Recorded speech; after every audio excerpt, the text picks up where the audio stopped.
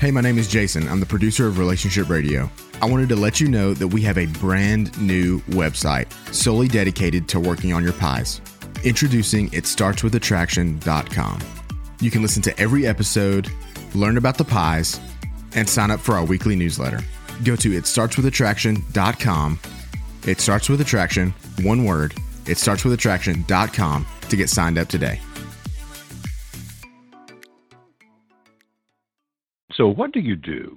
You have a relationship that matters to you, perhaps a marriage, for example, a strong engagement where you're nearing marriage, or the fact that you become so close to each other that you anticipate that you'll be together for life, even if you're not yet officially engaged. But then some major problem occurs. I mean, a major brouhaha. It could be that one of you gets involved with someone else. It could be that one of you turns out to have a big gambling problem or other kind of addiction, alcohol, drugs, whatever it might be. It could be any number of things, but if it's a major problem, I'm talking about one that causes all kinds of pain and agony to the point where it looks as if your relationship is done. It is over. It's not going to last any longer after this. Yet you decide you're going to try to work it out. How do you do that? I'm going to be sharing that with you in the next few minutes. I will be talking primarily about it in terms of marriage, but understand that the principles I'm going to be sharing are applicable to any kind of relationship. Actually, believe it or not, it even could apply to the relationship between parent and child if some major problem actually took them apart and they're trying to come back together with some kind of reconciliation. Now, as I start this, understand that I'm assuming that the couple that I'm talking to at this point have reached the point where that they are willing to try reconciliation, even if one or both might still have some questions about whether they should do it. In other words, I'm not really sure, but at least they've decided to do it. Now, I'm assuming that if you have decided to try reconciliation, maybe you're totally committed to it, maybe you're just going to try it, that you have at least asked some questions of yourselves that would be very important to you, such as, is it safe? And when I talk about is it safe, I mean, is it safe physically? Is it safe emotionally? And I guess if you're spiritual people, you could even say, is it safe spiritually speaking? Sometimes people say, well, I'm not going to reconcile because of the fact that it's not safe. And then when I start asking more questions, I finally find out that what they're really saying is, yes, I do think it is safe. I just don't want to reconcile. And I always say to people like that, if you don't want to reconcile, at least be honest about it. Don't claim that you're not going to reconcile because it's not safe, when you know in your heart that it really is. If you don't want to reconcile, at least be honest. Now, I'm assuming if you're trying to reconcile, you've made that decision. It is safe for me. It is safe for each of us. And if you have like children involved, it's safe for them physically, mentally, emotionally, spiritually. Is it safe? And then, of course, that you should examine your beliefs and values. Now, I've talked about those before, but let me briefly explain what they mean now. Beliefs are those things that you hold to be true. Values are how you expect other people to behave based on what you believe to be true. I can illustrate that very quickly in one short illustration here. In America, for example, if you believe that marriage is between a man and a woman, then your value system would be against same-gender marriage. If you believe that marriage is between any two people who truly love each other, then you'd be for same-gender marriage. You understand that your belief determines what you value. Your belief determines what you believe people should do. And so you look at your own beliefs and values and say, should I try to reconcile? For example, I've had people tell me I'm the one who cheated, for example. I had an affair, but my wife is willing to take me back or my husband is willing to take me back. And I'm going not because of the fact that I have suddenly fallen deeply and madly in love with my spouse again. As a matter of fact, I may even have some kind of a lingering, strong emotional connection with the person I had the affair with. But my beliefs and values say to me that I made a vow that we would be married until death do us part. And I'm going to keep that vow. And I'm going to go back to my wife or back to my husband because my beliefs and values tell me to do so. And so if you see that it's safe, physically, mentally, emotionally, spiritually, if your beliefs and values are saying, yeah, this is the right thing to do, and if you're both willing, and notice I said both willing to forgive, because there's going to be forgiving on both sides. So let me address the two different people.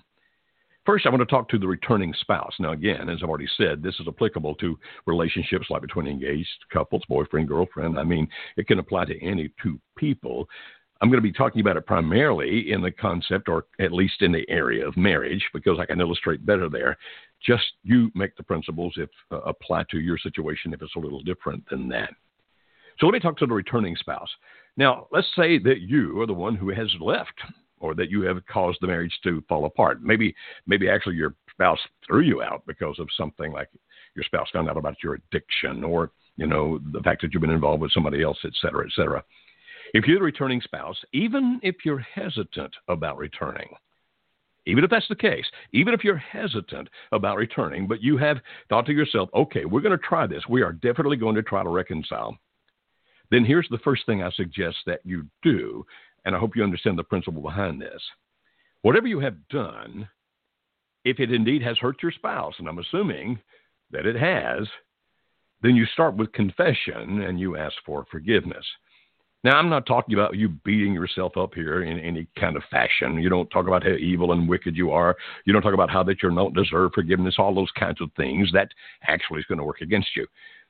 Calmly, now, not dispassionately. You don't walk in there and make it sound like you don't really care. That's not going to work. But calmly and with the appropriate emotion that you actually feel, you look at your spouse, your husband or your wife, the person that you hurt, because you're the returning spouse, you understand, and you say, I am sorry, then I did blank. And you say specifically what blank is. And then you say, if you can find it in your heart to forgive me, I would appreciate it if you will. You say, well, why should I start with that?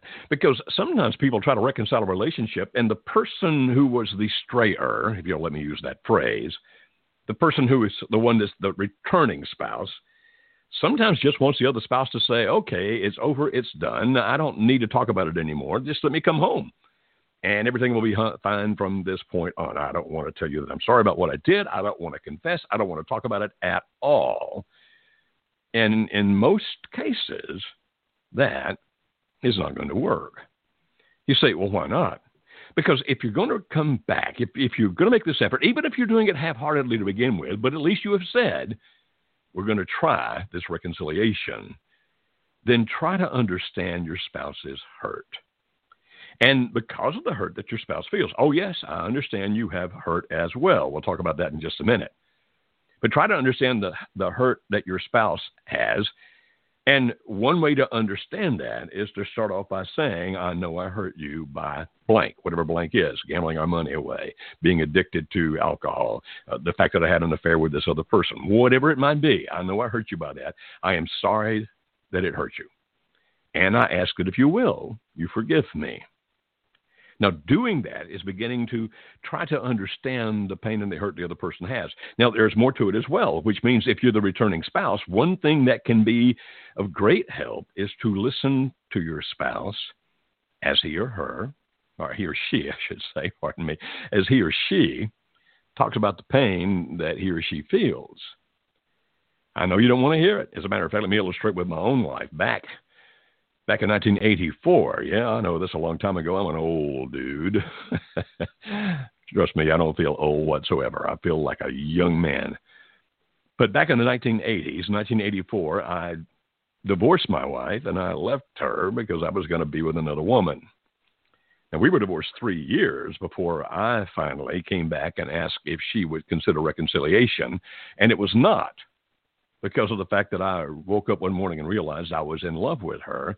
Oh, and by the way, when she took me back, it was not because she had realized she was madly in love with me again. We had finally gotten to the point where most of the animosity was past, and therefore we weren't saying these mean, terrible things to each other anymore. But the love we felt was more like a love toward a brother or sister or a friend, maybe not even as much as a brother or sister, a friend. And people say, why did you get married again? I actually went through it a few minutes ago. My beliefs and values said I should try to go back and do what I believe to be the right thing. And her beliefs and values told her the same. She was already dating. She was already dating somebody else. And yet when I asked her to come back, and of course the guy she was dating was not happy about that at all. Like, you really? You're going back to the guy? Nor were her family or her friends, nor all the church leaders she asked about should she come back to me. All of them were not happy about that either. No, don't do that. When we got back together, my nature, because of the fact that I'm the kind of guy that just likes to get things done and move on, my personality is, hey, I hurt you. I'm sorry. Please forgive me. Now let's go on from here. my wife's personality is very different than that, and she needed to talk to explain her hurt. Now, this isn't it is more of an art than a science, but it's a thing where that you learn to listen to the other person. And the art here is you can do this for a while, but you can't do it forever because it winds up damaging the person who's trying to come back. But there should be some here where she's able to explain, this is the hurt I feel, this is how I felt when you did this, how I felt when you did that. No, it can't go on forever. It literally can't even go on for months, you understand. Maybe a couple of weeks, maybe. But again, an art, not a science. I can't tell you exactly how long, but you get to the point where that the other person feels like you truly understand the hurt that they felt. And so you actually let him or her listen. Now speak and you listen. You don't go back continually every time saying, I'm so sorry, I'm so sorry, I'm so bad, I'm so evil, I'm so wicked, can you forgive me? That's not the purpose here. The purpose is to listen and to understand. And if you can understand your spouse's hurt, at least as much as you can, you'll have different personalities. Plus, if you're the person who was the strayer and not the one who had the things done against you, you won't completely understand, but you try. And then you accept. Well, let me say something else here. You also need to understand your own grief process. If indeed the reason that you had this major relationship trauma is because of the fact that you have been emotionally involved with somebody else and you have ended that relationship, there is going to be a period of grief. And you need to understand your own grief process. You say, what do you mean? Well, it's not exactly as like the Kubler-Ross grief when people lose somebody to death, but it's very, very similar. There's going to be, it's not a linear thing, by the way. It's kind of 3 steps forward, 2 steps back sort of thing, where that you're going to feel some agony and pain over losing that other person if you were involved with another person. Or it may be that you've actually given up, like maybe a career. You decided to come off the road because you want to reconcile your relationship. You'll grieve that, losing that career that you had. There are different things other than a human being that you can grieve here. But understand that if you are leaving something or someone that was very important to you and that you had a deep emotional connection to, you yourself are going to go through a grief process. Now, you say, well, why is that important for me to know, Dr. Beam? It's because of the fact that if you don't understand that's what's happening, you may back out of this reconciliation process before it's done because you'll be thinking, oh, my goodness, I'm still emotionally tied to that other person or my career or whatever it might have been. And therefore, this is not working. I need to leave this because this is not going to make it like I want it to be. No. If you understand that you're going through a natural grief process, then you can stay in the reconciliation process and not become so discouraged you walk away because of the emotions that you feel. And the things you will feel can go from anger to bargaining to, all kinds of things that go on inside of you. And there'll be a little piece of you. Well, I'll go back to my example that I talked about earlier. Alice and I reconciled. We actually remarried each other in 1987. We divorced in 1984, so that was 3 years. When we reconciled, you might understand there'd be a part of me still somewhat emotionally connected to that other person. And so thoughts go through your head such as, wow, I wonder if I could get that person back. I wonder if I could reestablish that relationship, even if the other person ended it, even if you ended it. And so understand that grief process is something that you're going to go through. And by understanding that, you'll have the strength, hopefully, to hang in there and to not freak out because your own emotions are vacillating so much. And one day you feel this, and the next day you feel that, and the next day you feel something altogether different. And you think, I can't do this. Well, you can, if you understand that. And then accept the fact that reestablishing a relationship takes time. You see, if you still have any kind of emotion for the other person, you're going to feel conflict. Because sometimes, whether you want it to happen or not, you're going to be missing him or her, and you'll start comparing your spouse to that person. It's probably not going to be a fair evaluation or fair comparison, but, you're not being logical. It's about emotion. But just understand that sometimes that's going to happen. And you may sometimes think, we need to abandon this reconciliation process because I don't have the connection with my spouse. And I should have that by now.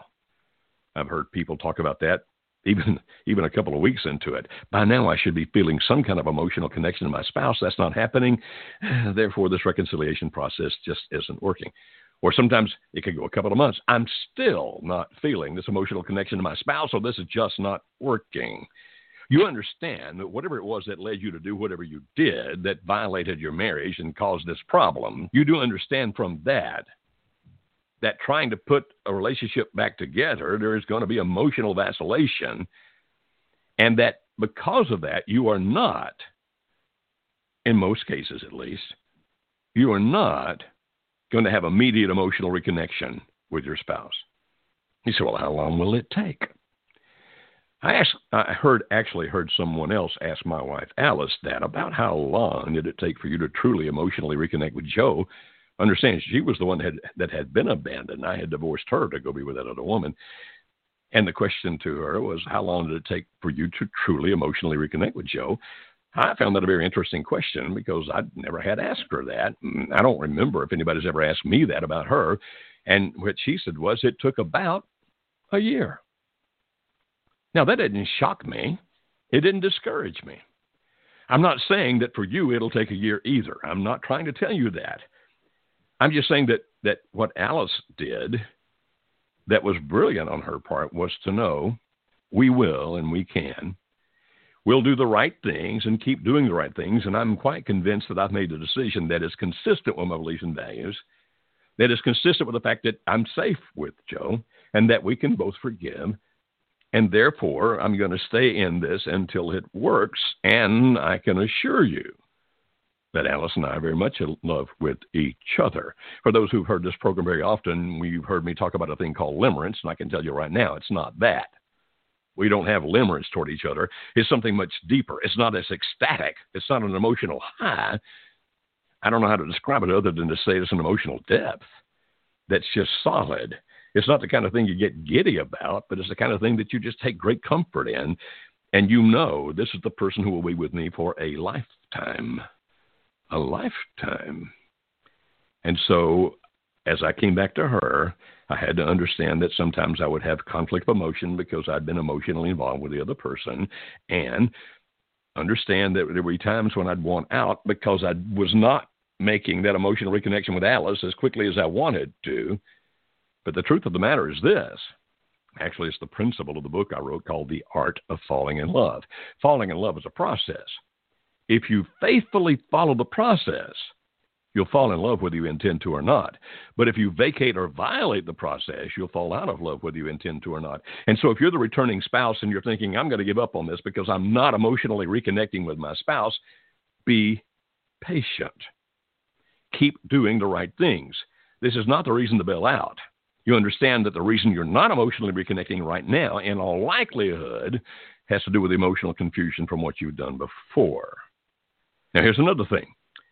Establish trust by becoming very transparent. What I mean by that is being very open, very honest, answer the questions. Now, we do recommend that you do not answer the questions that create visuals. If, for example, when Alice and I got back together, she had said, did you ever kiss that woman? And you understand I chose the least offensive verb I could think of there. If I were to say yes, then Alice gets a mental picture of me kissing that woman. Two things about it. Number one is it's not accurate. It's her imagination of it. Number two, long after I'm healed and past that, she'd still have that in her mind. So we ask that you don't ask the questions that create a visual, but that you answer all the others. And the deal I made with Alice was, I'll tell you anything you want to know. Just be sure when you ask the question that you really want to know it. Because once I tell you, I can't untell you. And sometimes she'd ask the questions and I'd say, do you really want to know the answer to that? And if she'd say yes, I'd tell her. Sometimes she would cry. Sometimes it would hurt me so badly to see her hurt that I would get misty-eyed myself. But it was a way to reestablish trust by my being open and transparent. And I've heard her tell many people, how did I learn how to trust you again? He became very open and answered all of my questions. Now, interestingly, in addition to rebuilding trust, that also was recreating intimacy with Alice and me. You say, what? If you understand intimacy to be into-me-see, openness, transparency, vulnerability, because as I answered Alice's questions, and some of those things gave her information she could have used to hurt me, like she could have told my mom, do you know what your boy did? I mean, she could have hurt me with one of my friends, etc. She protected accepted that information that I gave her.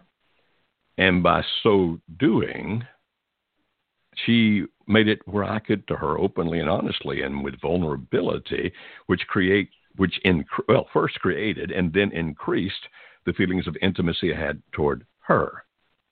And so my transparency didn't just help rebuild her trust. It, with time, helped rebuild my love for her. And then again, if you're a returning spouse, you establish boundaries and procedures to help your spouse feel safe. What I mean by that is, you do things where that he or she doesn't have to worry about what you're up to. Maybe you turn over the handling the money to your spouse if you've had a gambling problem. Maybe you, if you're going to be 10 minutes late, you call and say, here's where I am. And with today's smartphones, you can take a picture. Here, I'm with Charlie, see? But you do the things, and if you can do so without violating some other ethical code, give the passwords to your email. I would be able to do that with Alice today, except for my account with our nonprofit Marriage Helper. I couldn't give her the password to that email because people share their problems and information with me, and for the confidentiality, ethically, I couldn't share that with Alice. But otherwise, you make it where, hey, you can see whatever's on the text messages on my phone. Here, look, you can see my email. You can see this. You can see that. You do that so that the other person can have a trust for you again. And even though that might feel overbearing, it won't be overbearing because of the fact that you're volunteering it. It's not being forced on you. And you set a time, like I can do this for 9 months, or I can do this for a year. I can do this, you set a time. And now it's not a burden because you are the one offering it to your spouse. And that works out pretty well. And finally, I'm saying if you're the returning spouse, patience with yourself, please. Patience with your spouse. Sometimes he or she is still going to do some stupid stuff just like you're going to, because that's what human beings do, you understand? And there'll be times when you'll think, oh my goodness, why in the world did I think I could ever work this out? Look, my spouse is whatever. So be patient with you if the emotions aren't reconnecting as strongly and fast as you want them to, if you still have some emotional connection to the other person, if sometimes you think, I just want to be free and run wild and do whatever I want to do and not have the responsibilities of being married. Be patient with yourself. Be patient with your spouse. Be patient with the situation. Now, let me address the other spouse. And for the time being, since I call that person the returning spouse, let me call this person the accepting spouse, okay? So your spouse has done something, like in our situation, I left Alice for another woman. Again, it could be anything else. It could be an addiction. It could be all kinds of things. We don't need to talk about all of the possibilities out there. When your spouse is saying, okay, I'm willing, let's try to reconcile. First of all, please understand this. Don't expect it to happen quickly. Don't get frustrated if after a week, 2 weeks, 3 weeks, 2 months, whatever it might be, it's not where you want it to be. It is a process that takes some time. And even though you don't want to hear this, if your spouse was emotionally connected to somebody else, there's going to be a grief period. Well, let me talk about that just in a minute. I'll skip that for the time being. Just understand that it can take a while. And if you're saying, well, he's been back for 3 months now, but he still seems to be emotionally distant, we're still not having those conversations I wanted to have. Okay, I understand, but don't expect it to happen quickly. Oh, and by the way, and this is to both, and I meant to mention it earlier for the returning spouse, don't expect, either one of you, either the returning spouse or the accepting spouse, don't expect sex to be great immediately. Can it? Yes, it can. Does it happen? I hear about it. It does happen. But if there's great deep hurt, and especially if the returning spouse still has, even though he or she's coming back and wanting to make the marriage work, there's still some residual emotional connection to this other person, then they may not be very much in tune with you sexually. They may be saying things like, I just can't get excited about, or I somehow feel like I'm cheating on him or her. Sometimes they'll even say that. Or, sex should only occur when people have a strong emotional bond, and we don't. I came back because I believe it's the right thing to do, but we don't have yet a strong emotional connection, and therefore I don't think we should ever have sex until we do. I mean, you can hear all kinds of things from the spouse who's returning and from the spouse who has been accepting, I'm taking you back, particularly if there's been some kind of sexual involvement with somebody else. Sometimes you'll have problems sexually because in your mind, you're going to be thinking, My husband, if he was the strayer, or my wife, if she was the strayer, is mentally pairing me to this other person. Even when they're not doing it, you'll sometimes wonder if they are. And you'll be thinking to yourself, oh my goodness, he's thinking about her, she's thinking about him. And you may have trouble reconnecting, and you'll get very frustrated if you try to have sex with each other and the other person just emotionally doesn't get into it. It's easy for you to feel rejected. And I understand that. I mean, I really do understand that. But are you hearing me? I hope you do. That is par for the course. It doesn't happen with every couple. Some couples get back together and the sex is great immediately. With many, that's a process of reconnecting as well. And if one or both of you think, well, sex shouldn't happen until we're emotionally connected, listen to this part of it. I'll say this now as a sexologist. A sexologist is one who studies sex and teaches sex. Even if you don't emotionally connect to begin with, if you do make love to each other, understand that when you orgasm and when your spouse orgasms, it produces this chemical, oxytocin. It's the strongest way it gets into your system other than at childbirth. Okay, if you're birthing a baby, the chemical that starts that is oxytocin. So, I mean, that's a big dosage there. But when a male or a female orgasms, oxytocin is released into them in two different ways. One into the bloodstream, it's a hormone. The other into the autonomic nervous system. You say, well, why is that a big deal? Because oxytocin is a strong bonding chemical. And even if you don't feel the emotion to each other, or one of you doesn't feel it for the other, to begin with, the more you make love to each other, even if it's not the ecstasy that you want, if you can both be orgasmic, and I don't mean, orgasming at the same time, that's really a myth kind of thing there. If you can make love to each other, even though the emotional connection is not strong to begin with, and I'm saying this to both spouses, it actually can help rebuild the relationship. It really can. If you don't wind up arguing over the fact, I can tell you're not emotionally into this. Right now, accept it. That right now it's going to be okay. My friend Barry McCarthy, PhD, who is a great sex researcher and a great sex therapist and also a university professor, although he's recently retired from that. He's now touring the country, actually, teaching counselors and therapists how to do sex therapy. I mean, Barry's a really sharp guy. And Barry's research indicates that even in the best of marriages, sex is just so most of the time. I mean, surely if you've been married for a while, you know that, right? Now, if you're coming out of a limerence situation where you are madly emotionally connected to a lover, it may not have settled back into that okay kind of sex, but it would have. Trust me, it always does. Typically, after that limerence dies down, and it always does, then sex becomes like it does for everybody else. And the majority of the time, even in great relationships, it's just okay. It really is. There are still times you're going to have the great, exciting, all those kinds of things, but it's just okay. And if you can get these oxytocin highs, which is not like the high of being in limerence or being madly in love. It's not ecstasy. It's just this, well, I say high, let's call it a depth. These oxytocin depths where you just feel roots to your relationship and you feel connected. Then actually making love to each other, even if one or both of you doesn't feel the emotional connection right now, actually can increase the likelihood of you making this thing work. Now, if one of you says, well, I don't want to have sex like that, I get it. I understand.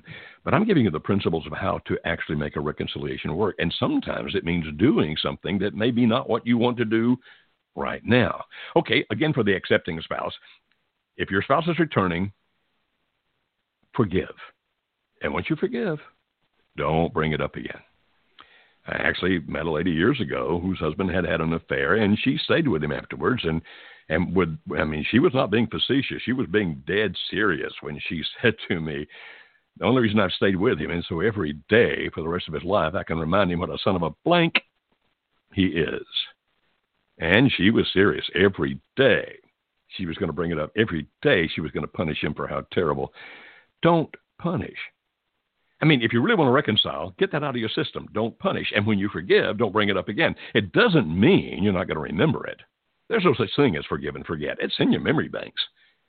but you don't bring it back up again. You don't throw it at the other person. You don't use it against them when you talk to other people, and you don't use it against them when you talk to them, and you don't create punishment in any other shape, fashion, or form. If you truly are the accepting spouse and want to work this out, forget punishing. It's kind of interesting because I have seen on several occasions, I'm thinking of a particular case now where this guy was in limerence with another woman and leaving his wife. They came through our workshop, and we did not get an immediate turnaround on his part. As a matter of fact, he still continued to be emotionally involved with the other woman after the workshop for a while.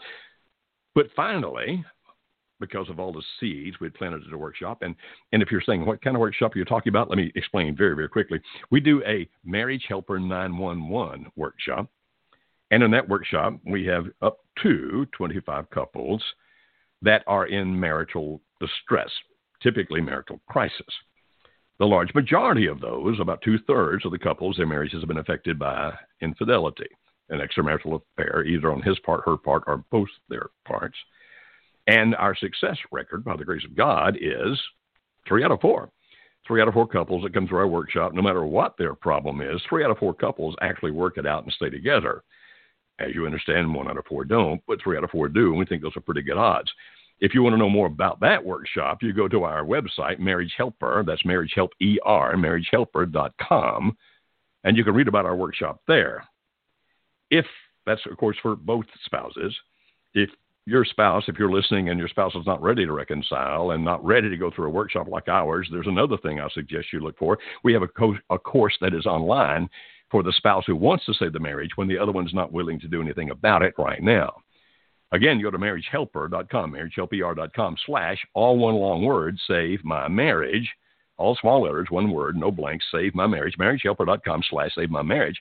You can find out about our 10-week course there, where we can work with one spouse who wants to save the marriage. By the way, we also have coaching calls every week to go with that.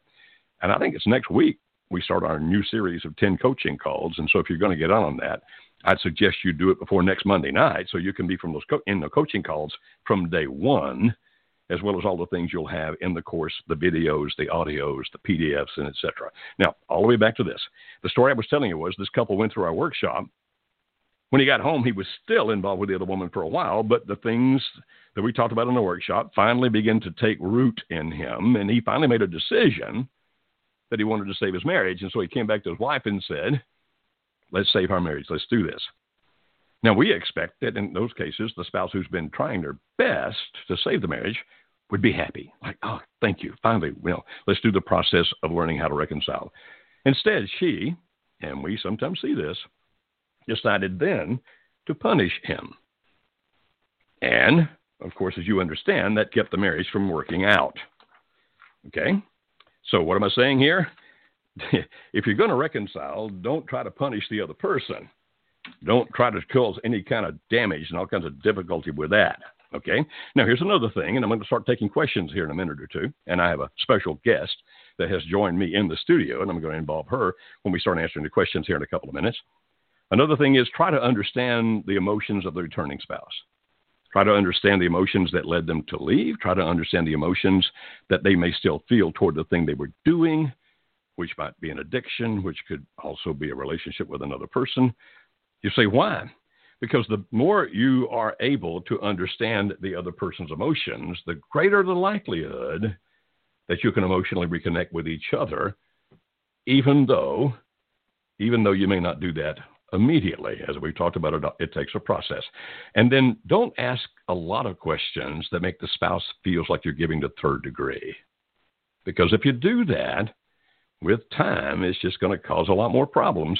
Now, yes, there are some things you want to know, but don't do it like you're attacking or the other person becomes afraid. And if you are going to ask questions, understand this. Sometimes your spouse will become afraid no matter what. And when he or she does, when they reach that fear point, it's going to be awfully difficult for them to tell you the truth after that. And so never, ever look at him or her and say, is that everything? Because if they reach the fear point, they're going to say, yes, that's everything. And if you find out more later, you're going to say, you terrible liar. I hadn't.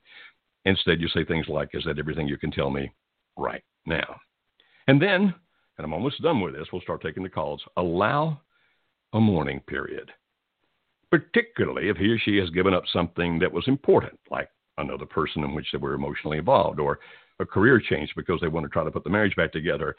That mourning period that I talked about a few minutes ago for the returning spouse is going to happen. Accept the fact that it's going to happen. I know it might hurt. I know you don't want them to feel that. I get that. But if you truly, really want to reconcile, then you need to accept the fact that it's happening. It really is. And if you can, you actually help. You say, what? Yeah, you actually help by listening, caring, and being there for them. And then you should expect trust to be established. In other words, you should expect, and if you have to, you and the man, okay, if we're going to reconcile, I need to have some peace of mind. So I need the passwords to the things you can give me passwords to. I need to know where you are if you're going to be late. Can you do that for me? But finally, don't push. The fact that he or she is back and trying to put the marriage back together does not mean he or she are going to do things perfectly, because they won't. And so there's going to be sometimes 3 steps forward, 2 steps back. But if you push, you'll probably push them right out the door. Okay, we got several callers lined up out there. And we are joined in the studio by Kimberly Holmes, who is the executive director, if you don't use that language, and say CEO, the chief executive officer of Marriage Helper, our 501c3 nonprofit. She lives in Austin, Texas for the time being, and she has just flown in and just walked into the studio. Kimberly, welcome. Thank you. It's great to be here. Okay. We're glad you're here as well. Is your microphone doing something funny over there?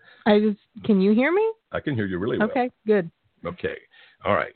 And so let's start taking some phone calls. First, we're going to go to area code 712. Hello, 712. You're on the Joe Beam Show. How can we help you tonight? Hi. I kind of have a question about, it's kind of like if your spouse is possibly wanting to return but is not 100% sure.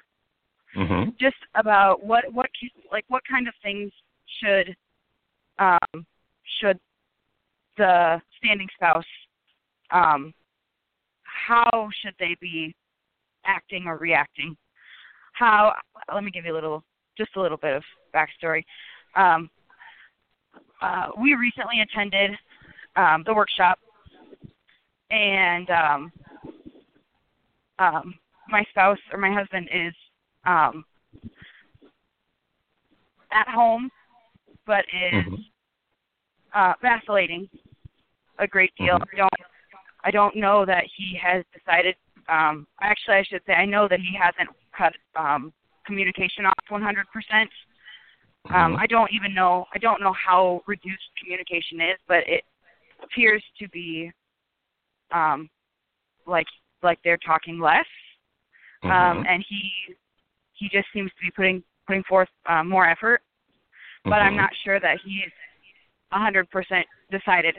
Mostly, or at least somewhat, in my opinion, I think some of it has to do with just basically a lot of what you talked about at the beginning of tonight, just that, he does have those vacillating feelings, and he feels like, how could he possibly make it work? Right. I understand. And so I'm just wondering, what is it that I should be doing? Okay. That's a good question. It's actually a very good question. Now, the fact that he's having some communication with her, is your perception or feelings that they are still having an affair?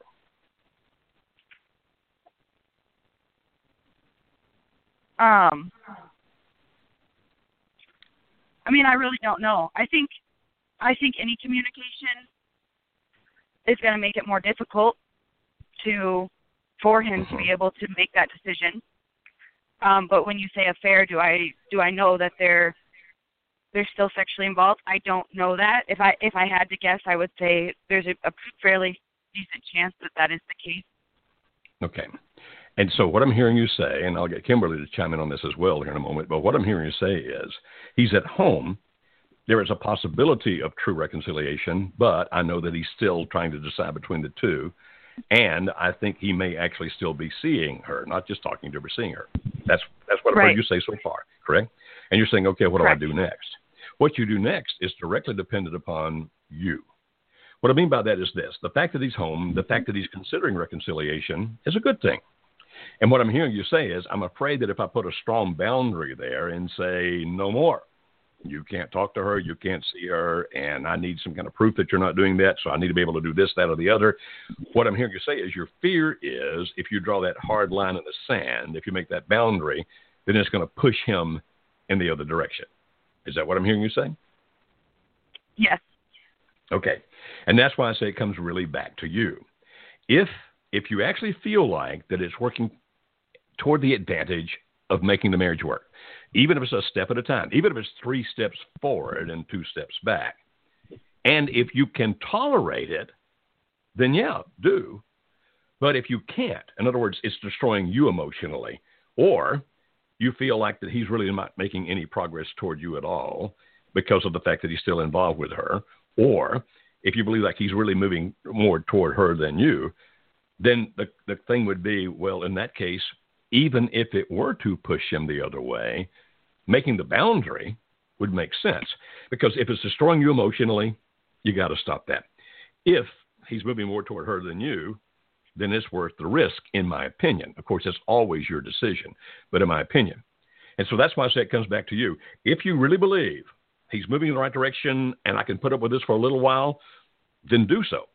But if on the other hand, you're saying, I can't take this, this is destroying me, then make the boundary. It's not going to happen. Or if you know, Kimberly, maybe synthesize what I'm saying here. When did you go to the workshop? Recently. Okay. I think a lot of times when people leave the workshop, this is a very common thing that people call in or, tag us on Facebook, send us an email. This is a common question. It's, okay, I feel like I've done everything I know how to do. I've gotten my spouse to go to this thing with me. When is it going to turn around?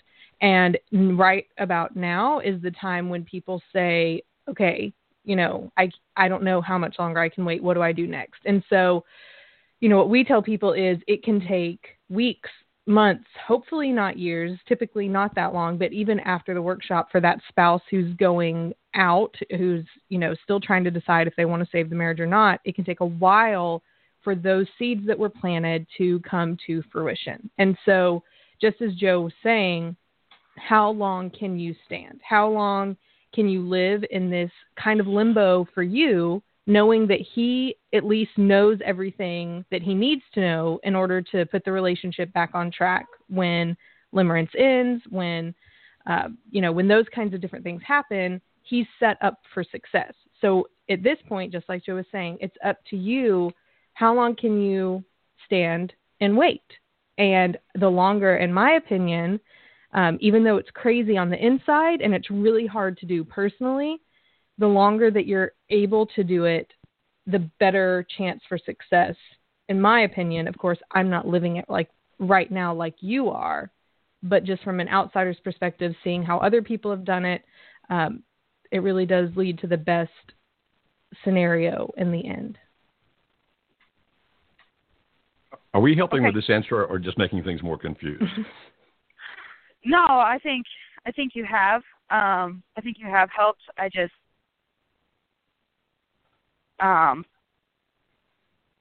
suppose I have one more quick question. Say my spouse were to be listening. What kind of, any advice, whatever comes to mind, would you guys say for them? For the spouse who is vacillating between, say, coming back to the marriage or leaving the marriage. Okay, I'm still not understanding exactly the question. If her spouse were listening, mm-hmm. what is something that we could say to help that situation? Well, since I'm not really sure who you are, I don't know how to address specifically, his situation. Typically, if I were having a one-on-one conversation with somebody, for example, if he and I were talking, I'd be saying something like this. Tell me what your beliefs and values tell you are the right thing to do. That's where I would start. I'd start with that, find out what he thinks about that. What's the right thing to do based on your belief and value system? And if he were to say, well, I believe the right thing to do, even though my heart may not be there, my mind might not be there, but the right thing to do would be to save my marriage, that's when I would one-on-one talking to him and say, okay, if you're going to do that, I understand the tremendous power that limerence has to pull you toward the other person. I mean, I've been there. And because of that, I would say if you're going to do this, then you're going to have to break off all contact with the other person. Is that going to be difficult? The answer, yes, it is. Emotionally, very difficult to do. Then I would recommend go see your doctor and ask your doctor to write you a high dosage script of a prescription of an SSRI like Zoloft. One of the SSRIs, the doctors would know which one, because that actually can reduce that a lot. That overwhelming emotional need to talk to the other person, like I really need to be there with you. So I would start with, what's your belief in values? And if it really is that marriage is a thing that should last a lifetime, then the next thing to do is go see the doc, get that medicine. It's not going to be the magic pill, the cure-all, the end-all, but it really will help. And ask your doctor to give you as high as a dosage as he or she is willing to give. And then you need to cut off all contact with the other person. And if you have reached the point where you can be open and honest with your spouse, whenever you want to call her, tell your wife. Now, I'm assuming that you'll be able to handle that in this advice. And if you weren't able to handle that and he were to sit down and say, boy, I really wanted to call her today, that your reaction then, instead of being, you terrible man, why don't you do what's right? It would be, I understand, help me understand even more the emotions involved in this, so that you become not only his best friend, but you become, in essence, his therapist. You understand what I'm talking about? Not a true therapist, but the one that he talks to and listens to. Friend, right. And so that's what I would say to him and to you. I think that is great. Thank you. Thank you very much. I appreciate it. All right, you're very welcome. Okay, and we're going to move on to the next caller. We were just talking to Iowa. And now we're going to move over here. Let's see. Kimberly, I want to see what this next area code is. Then we're going over to Missouri, right? Springfield, Missouri, I think is where the next call is coming from. And so let's go to area code 417. Hello, 417. You're on the Dr. Joe Show. Hello? Yeah. Do you live in Missouri? Yes, I do. You got it right. We're just going by your area code. Okay, and right nowadays we know that people can take their cell phones across the country with them, so we were just guessing Missouri. How can we help you tonight? Yes, absolutely. Well, first of all, Joe and Kimberly, I want to thank you all so much for everything you do for us, for all of us that are going through this and trying to make our marriages work. So I just want to start off with that. Thank you. That's awesome. We love it. We love doing it. Yeah. Just a quick rundown of my situation. Me and my wife have separated now for a year and a half. Unfortunately, whenever the separation happened, it was because of me. I left the house. It wasn't because of anybody else. It was just the toxicity of our relationship and where things were at, communication and stuff like that. When I did leave, I shortly after separation, met somebody, started, friending them or whatever. But 2 months after our separation, I lost my father, which put me in a really bad spot, dealing with mourning with the loss of him.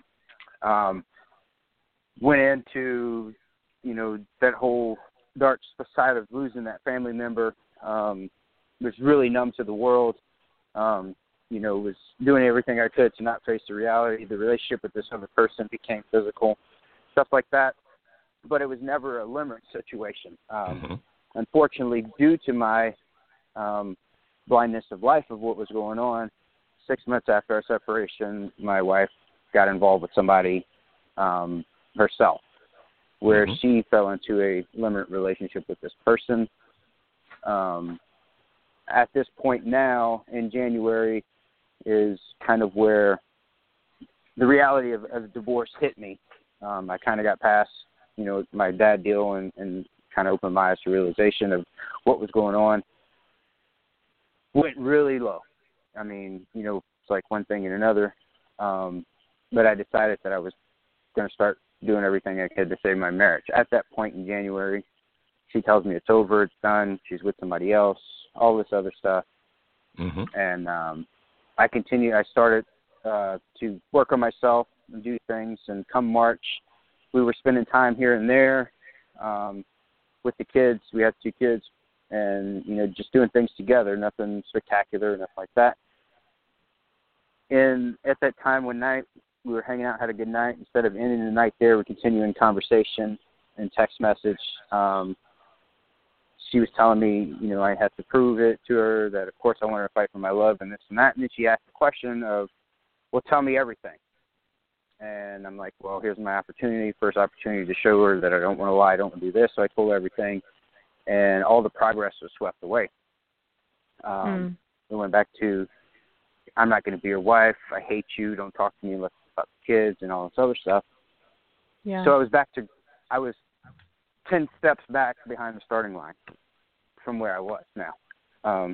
Up until this point, I continue to work on things, 7-year program, been working on that, doing all that stuff, got myself in a really good place. Things were moving forward. About a month and a half or so ago, we went 2 weeks where we spent every day together with the kids and doing stuff and everything, and I thought I wasn't allowing myself to get too excited about stuff because I know the process of 3 steps forward, 2 steps back, and all this other stuff. And at the end of 2 weeks, she suddenly and abruptly stopped it, said, I enjoy spending time with you and everything, but we're spending too much time together. I don't want the kids to get their hopes up, and she just ended it all. And it's been about a month and a half now, and it's kind of like, you know, I kind of regressed in my progressions as far as myself and stuff like that, and kind of went back into a mild, you know, depression time and stuff like that, dealing with it. So do you feel like she's pulling you back and forth, like teasing you, so to say? It hasn't been, because after the 2.5 weeks when she's ended it, it's like we really haven't had, you know, a whole lot of, you know, conversations and stuff. We had one conversation, you know, I wanted to talk about our situation, but she doesn't talk about divorce. She doesn't say she wants one. She just says she needs time. She doesn't know what she wants. You know, she told me she loves me like a brother, but she's not in love with me. I mean, all the typical, you know, stuff we hear that you a lot. talk about in your program. Right. So how tonight can we help you? What can we do for you? I'm just trying to, you know, figure, like, you know, I'm in the limbo deal because she doesn't give me any direction on what she's thinking. You know, the relationship with the other guy now, she says, is they're just strictly friends. There's nothing else there with them. You know, it's past whatever it was, that she knows that there's no future with him and this and that. I understand that. So how can we help you tonight? What can we do for you? Well, I would just like to know, as far as, you know, how to progress as far as, you know, really trying to reestablish that communication with her, even though, like, there hasn't been anything bad from my standpoint to bring things up or, you know, to have anything regress, where I was, I guess, at one point the person that caused the problems, but now that I've come clean, is it just more of a situation of her trying to get to where she needs to get all her stuff out? And because what I heard you say was that you actually did start having a relationship again, spending time with each other. Obviously, or I say obviously, then take that back. Apparently is a better word here. Apparently reached the point where that scared her a little bit. And so she backed off. But it's only been 2.5 weeks since she backed off. So what I'm about a month and a half. Well, all right, 6 weeks then. 6 weeks since she backed off. The fact that you went for a period of time with very little contact, you know, you're terrible, you're evil, I don't want anything to do with you, but finally did evolve back to spending time together, that's likely to occur again. Now, can I guarantee it will? Obviously not. But that's likely to occur again. Therefore, what you do is that you don't push it, because when you start pushing, you push the other person away. Instead, what you do is that you wait for the opportunity. When and if she does talk to you, because you do have kids together, right? Yes. So when and if she does talk to you, you're calm, you're gentle, you're not pushy, you're very kind, you're very understanding, and hopefully that evolves back into her being open and talking to you again. So my suggestion would be do what you did before that led to the situation where she became communicative. And the fact that it was obvious, apparently, I keep saying obviously when that's not the case, apparently it was at the point where it did scare her. That's actually a good sign. I mean, it really is a good sign that it scared her, because it indicated she was beginning, in all likelihood, she was beginning to develop emotions for you again. So be patient, and I know that's hard to do, Wait for the opportunities. Don't push for it. Now, you're not waiting like a hunter waiting for the buck to walk into the clearing where you pull the trigger. I don't mean that. It's more of waiting, where that when it happens, you gently start easing back into that conversation again. And I can't guarantee it's going to happen, but the fact that it did before and she backed off indicates the likelihood that it will happen again. So my suggestion, my friend, and I know it's tough, I know it's hard, is to be patient as you possibly can. Right. And don't I sent view her this, the. Don't view this as you did. You and Kimberly apparently want to talk at the same time. Okay, Kimberly, what you're trying to say? Don't view this as something that you did and failed, because that's not what happened. What happened was you did it and it worked, and then something happened that you plateaued. It's just like if someone was trying to lose weight and they're doing all the right things, but then they plateau and they're like, oh, I'm going to throw my diet out the window. Apparently it didn't work. It's not the case. It did work. You just had, once you got to a certain place, then that's when you're supposed to tweak it and kind of go to step 2. So that's what we're trying to teach you here. Do it, get back to step 1. And when you get there again, that's when you're going to kind of tweak it, make her comfortable, allow that openness, that honesty, all that kind of stuff. You're going to go to step 2. Yeah. What I was going to say is that I had you guys send her the Decision Points video, and I've given her the material and stuff, and she said she would go through it and all that stuff. Good. One of the things that she told me, in that 2 weeks' time, I slipped up, and as soon as I said it, I was kicking myself, but I accidentally said, hey, Bae, could you do something for me? And I said, Bae, and she was scared that, that I was going to try and hug her, hold her hand, or kiss her or something like that, and I said that. But then she was saying conversations about stuff, us moving like to Colorado or getting a place and, things that we would do, but we've never had those conversations. She would tell that to people in front of me. And I'm like, we've never had these conversations, Yeah. And, just like, I think you're overanalyzing. Yeah, you're thinking too much, my friend. You're driving yourself crazy. I wouldn't worry about that kind of stuff. She's probably not sitting there worrying about it like you are. Yeah, you're overanalyzing, which will drive you nuts, as you already know, right? Yes, so, absolutely. And we're going to try to get at least one more caller before we go off here. Our suggestion is keep doing what you were doing, and don't freak out if you say the word babe and she flinches. I mean, that's not going to be the big deal. The big deal is for you to be that person that you're trying to be. Okay, my friend? You're doing awesome. Thank you very much. Thank you. Okay. All right. And I believe, if I recognize this number, Petra, is that you? Yes, it is, indeed. Okay. This is our friend. Kimberly. How are you? This is our friend Petra. She is also one of the administrators, administrators on our Facebook groups. She and her husband Richard are awesome people that I got a chance to meet sometime back. And we're thrilled that you called in, young lady. What have you got to say tonight? Joe, I think everything you said was really great, but I have not but. On top of it, I have a few things I would really like to add. And that is for all the people, when you are in the process of reconciling, yes, you have to talk about all the tough stuff. But please try and have as much of a good time together where you leave all of that out of the door and just try to reconnect. That was really very, very important for Richard and me to do. And I think it had a profound effect on how fast we were going with our reconciliation. The other thing that's also really important, do not fall back into the old habits that brought you into this situation in the first place. That is really, really important too. But instead, really try to continue to learn and grow together. That is going to be so helpful for the whole reconciliation. Also, if you can, get a coach, a good coach, especially in the beginning, because there are going to be problems, at least they were in our case. And even though Kimberly told us that we were on the fast track to reconciliation, last year I was still journaling. And when I look back to where we were a year ago, meaning half a year into reconciliation already, when I read what I wrote back then, I can see how far we have come. So please be patient, be patient, be patient. And as long as you move into a good direction, even if it's very slow. That's wonderful. So that's all I wanted to say.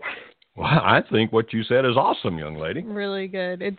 That's a really great reminder for even the two people that just called in of it's a slow progress. There's not a magic pill you can take. There's not something that's going to fix it in just a short amount of time. It takes time for these things to happen. And I think what you talked about is definitely right on target. I'm glad you added that. I think that adds to what we talked about in a great way, young lady. Mm-hmm. And I really appreciate you doing that. Okay. Thank you for calling in. You have a good evening. Okay. Kimberly, what would you like to say to these folks here?